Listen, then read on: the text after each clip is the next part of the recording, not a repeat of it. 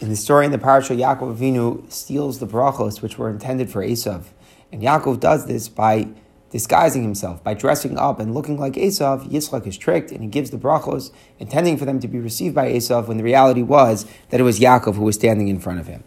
And it's interesting to reflect on why the hashgacha happened in this way. Why was it that HaKadosh Baruch Hu orchestrated the whole thing and made it be that it seemed that it was Esav who was receiving the bracha, when the reality was that it was Yaakov. And Yitzchak Avinu's words, when he says, Akol kol Yaakov adami de Esav, he's saying it, he's alarmed, he's nervous, who is the person in front of us? That in a sense has become the hallmark of the Jewish people. That no matter what the adami de Esav are, but our power is the kol kol Yaakov.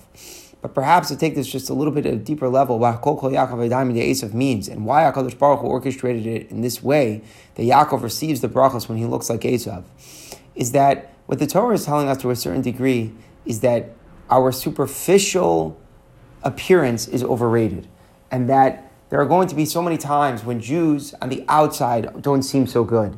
And it can mean on the literal level when they don't look like Jews, but it can mean on a deeper level on the outside. We don't necessarily perform the way we should. We're not on the outside. Our maisim, our actions are not necessarily the way that a Jew should be.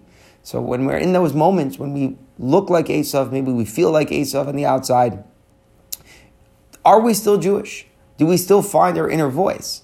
And what the Eibishter is showing us here is that 100%. HaKol Kol Yaakov says that's even in the moment when we disguise, even in the moment when we're faking the world, maybe even faking ourselves in terms of who we really are, we still retain our inner voice. We still retain HaKol Kol Yaakov. And we're worthy of bracha. We're worthy of being the heir of Yaakov because we were able to receive the bracha from him in a zman when we didn't even look like him. In a moment when Yaakov actually was disguising to look like Esav, he still was the Kol Kol Yaakov. He was still true to his inner self.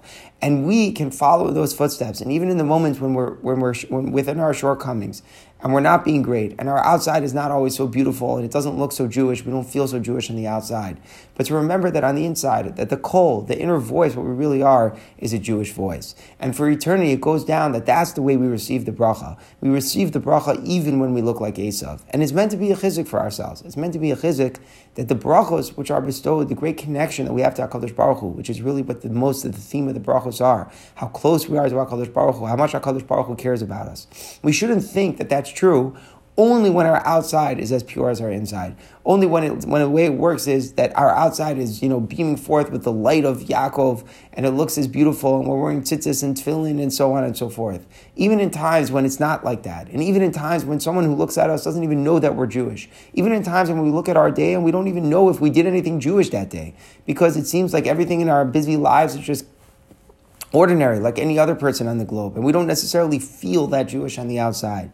We look inside and we say, but HaKol is still Kol Yaakov. And the inner voice, who we are on the inside, is just like our father Yaakov, who stood in front of Yitzchak, pretended he was somebody else, and still he received the bracha. So too, we are worthy of bracha in that zman, in that moment, and it's a chizuk for ourselves to feel the Kol Kol Yaakov no matter what is taking place on the outside.